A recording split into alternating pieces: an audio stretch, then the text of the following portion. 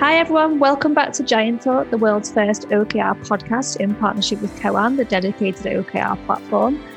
I'm your Giant Talk host Jenny, and joining me today is Roger for another episode of our OKR Toolkit, where we'll be talking all about reflection as a high performance habit. And I'm going to laugh again because I'm going to ask you to introduce yourself again, Roger. But just in case anyone is dropping on to the podcast episode for the first time, can you just tell us who you are? Yeah, who the heck I am. So I'm Roger. I'm the founder of There Be Giants, and we have been specialising in OKRs for best part of 6 years now. We've done hundreds of implementations around the world. We train and qualify coaches, OKR coaches, through our academy, and bring in the benefit or sharing the benefit of our experience and the pearls of our wisdom via these podcasts. Excellent. Thank you very much. So I mentioned we're going to be talking about reflection as a high performance habit. And we spoke in the last episode of the toolkit about confidence ratings and progress when it comes to OKRs. And I guess this very much links in with that. So first off, how might we approach reflection, and are there different ways of doing it? Yeah, well, it depends on what level you're reflecting, because, we can reflect as individuals, we can reflect as teams, and we can reflect as organizations. If it's an individual, then it's good to get into the habit to, all you need is just a very, very simple, and this actually applies for all three, but a very, very simple structure. And the structure I like comes from the continuous improvement practices that were pioneered in Japan. The Toyota manufacturing system, TMS it was originally called.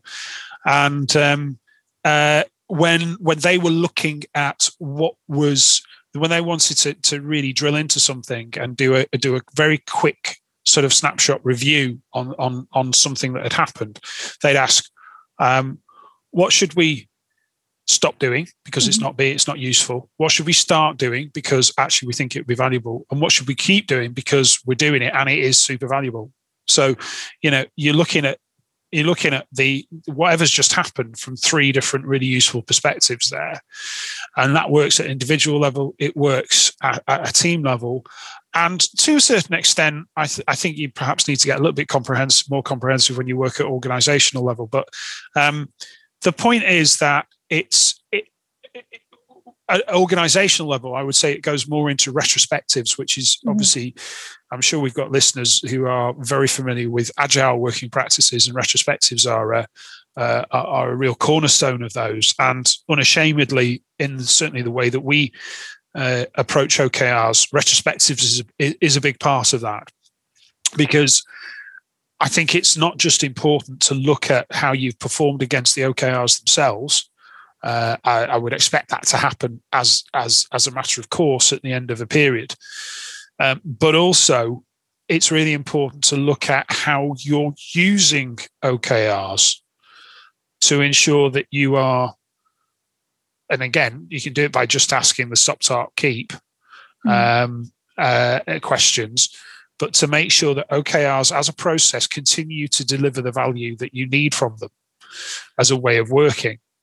You see, because there's this principle of system decay, that any system, whether it's a digital system or an organizational system, it decays over time if it's not maintained.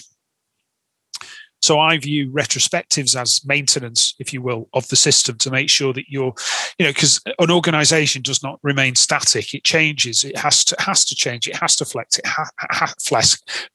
has to adapt. Because of the external pressures that it's subject to all the time. And so therefore, that if the systems within it stay rigid, it's going to be really difficult for it to adapt. So just like any system, OKRs are not are no different. You should be asking the question, regularly, to make sure that they are continuing to deliver the benefit, deliver the value that you want from them.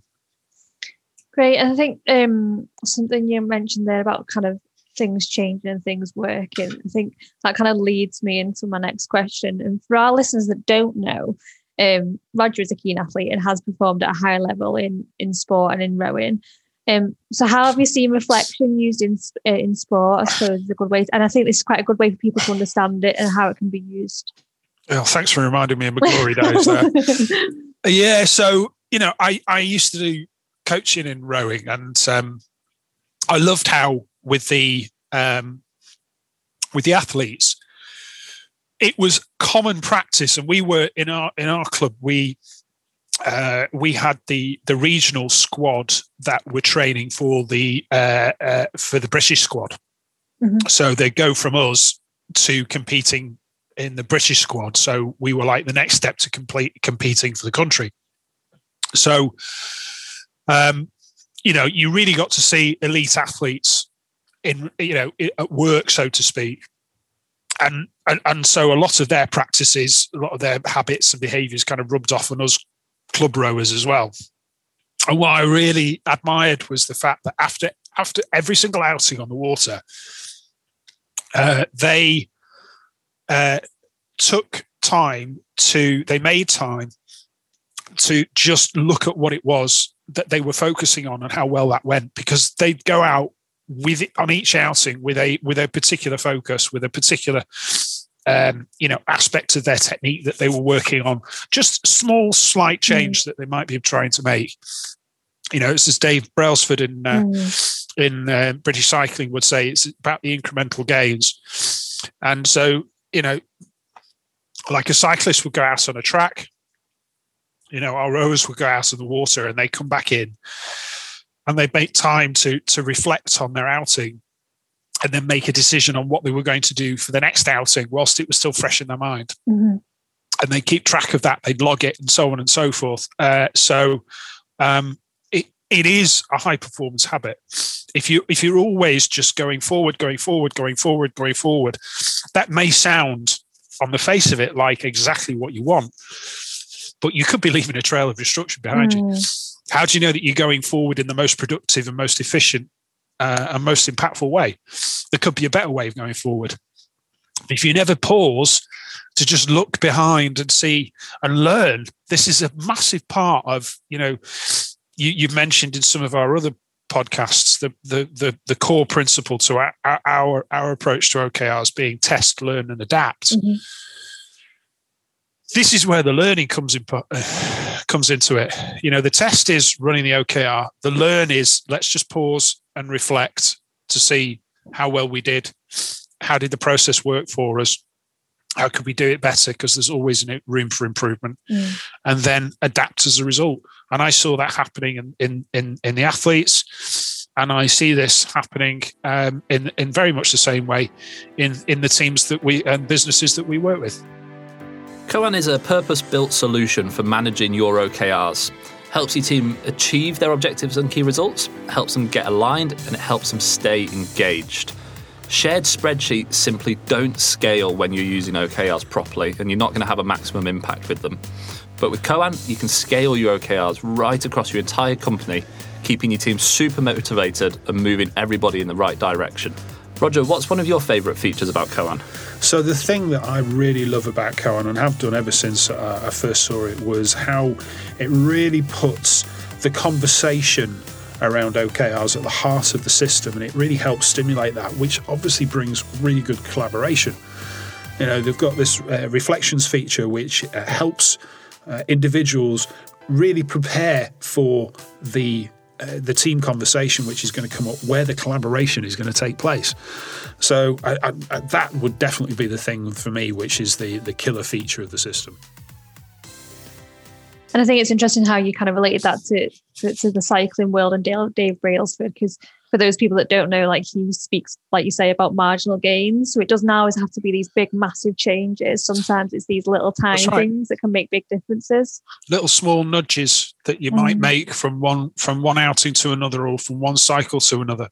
An example that I've seen with OKRs could be that a team decides, you know what, I don't think we need to check in every week. We probably are okay with trying a check in every fortnight now. Fine, try it. You can always switch it back. Yeah, but run it for 3 months, test it, and then see how it goes. It's just small things like that. I mean, you could get into there's much more technical changes you could make, but that's the beauty of OKRs. They're cyclical. and the cyclical, and the cycles are small enough to be able to change something, try it out, judge whether it's worked, and then tweak it if you need to. You've answered my next question there. Well done. So I was just going to touch on kind of how our listeners can kind of translate these practices into business, but we've very much kind of answered that question there. So that, for our listeners, I think that makes sense. And I think, like you say, it's about like test, learn, adapt, and try things. So it might be that you say you move your check-in process to every 2 weeks rather than every week, or you try something else, but try it, test it, and see if it works. And or make amends to it. It doesn't always have to be like pulling it back to what it was before. It might be that you go every 10 days rather than every week or something like that. So so when it comes to OKR success, something we advocate is reflection. So why is it such a vital part of OKR best practice? Well, because it is, as I said, it's that it's the second stage in test, learn, and adapt.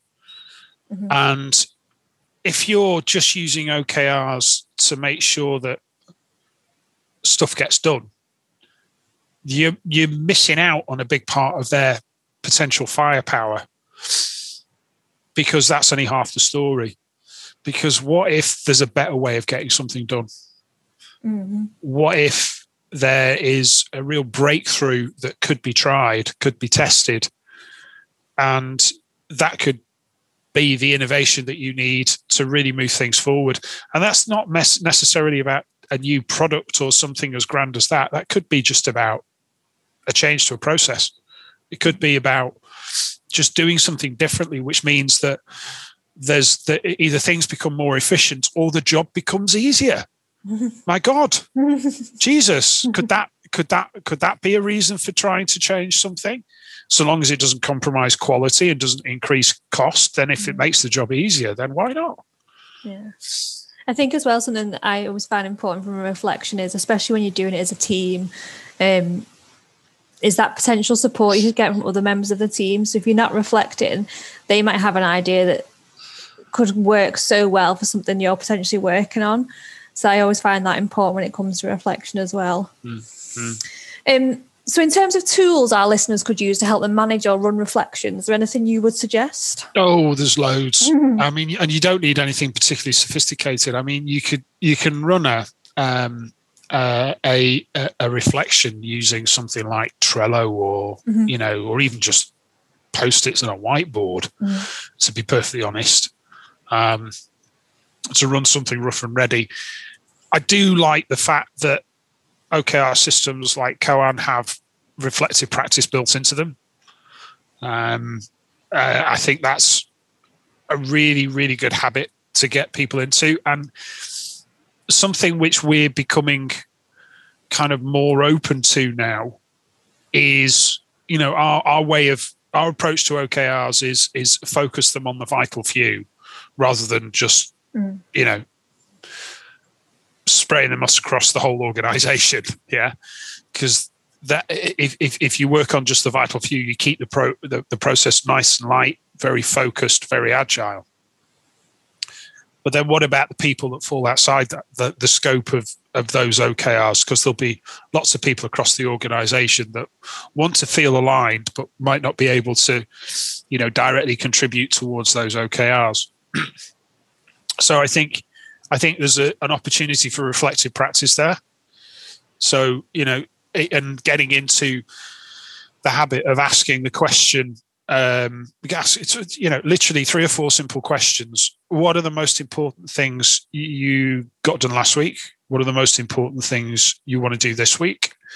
Is there anything that you need help with?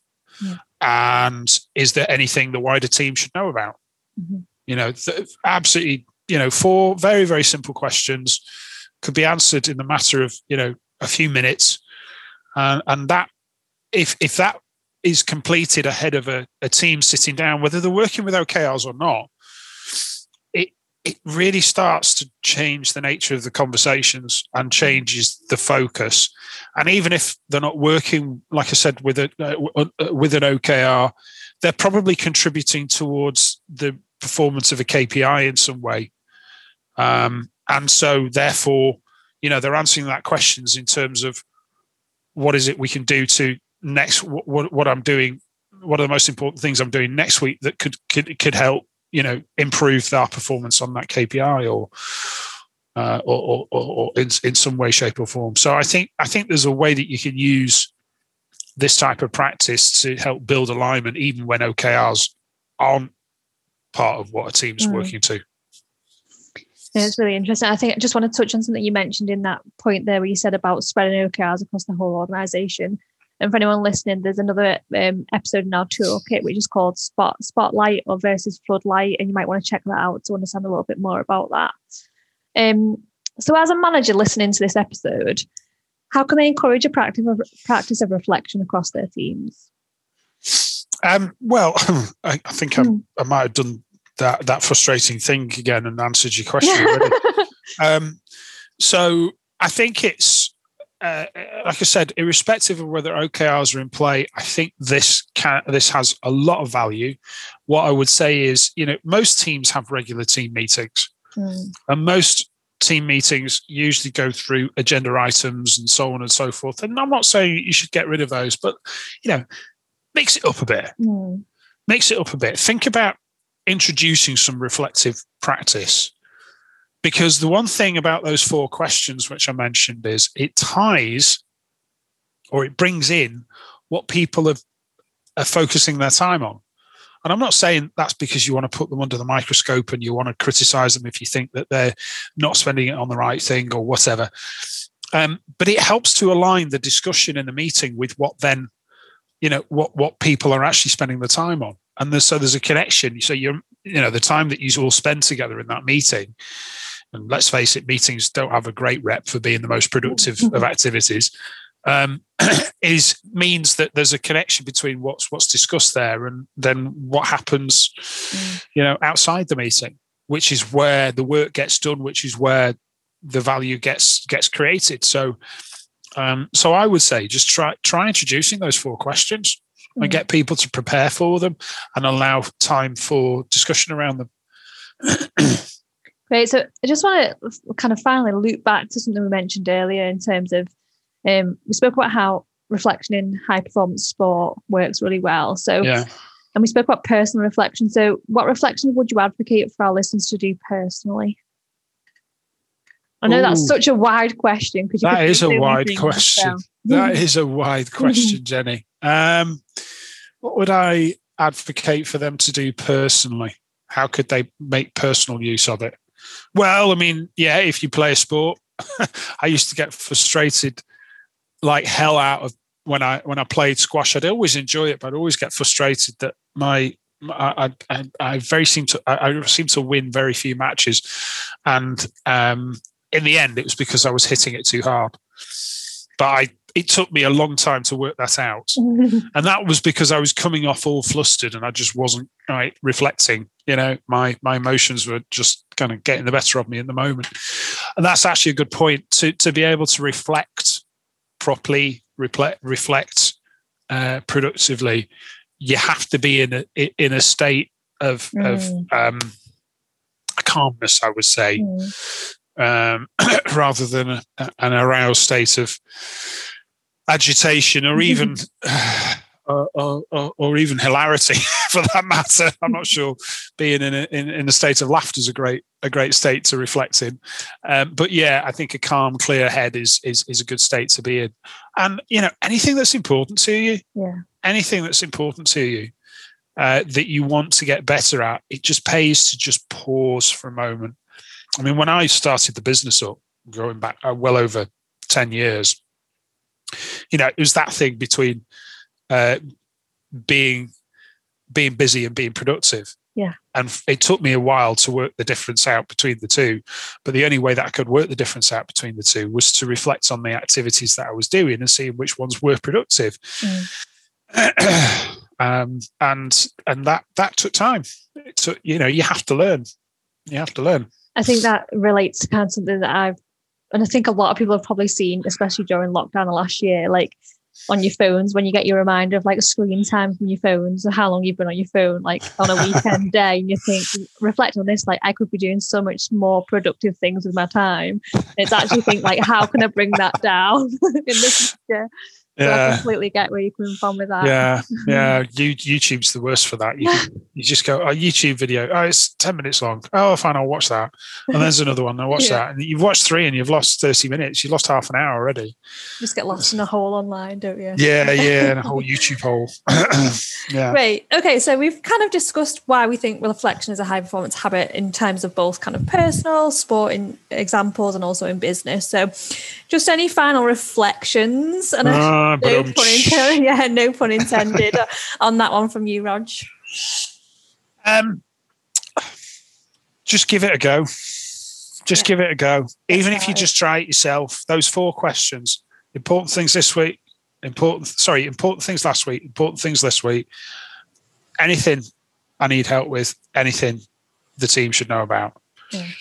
Just give it a go and try that. And I think you might find that things are quite different. And then if you're actually getting to a point of doing proper retrospectives, it's nothing really fancy. If you're looking back at a period of time, like the end of a quarter, then just use your stop, start, keep as the structure for that conversation. Very simple, very, very simple, but really effective.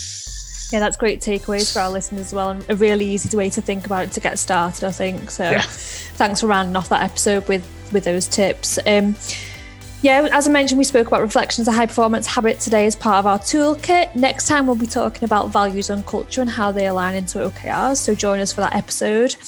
As always, do feel free to kind of send us any feedback, any comments about the podcast episode to either on our social media channels or via growth@therebegiants.com. Big thank you to Roger for joining me today, and I'll see you next time for another episode of Giant Talk.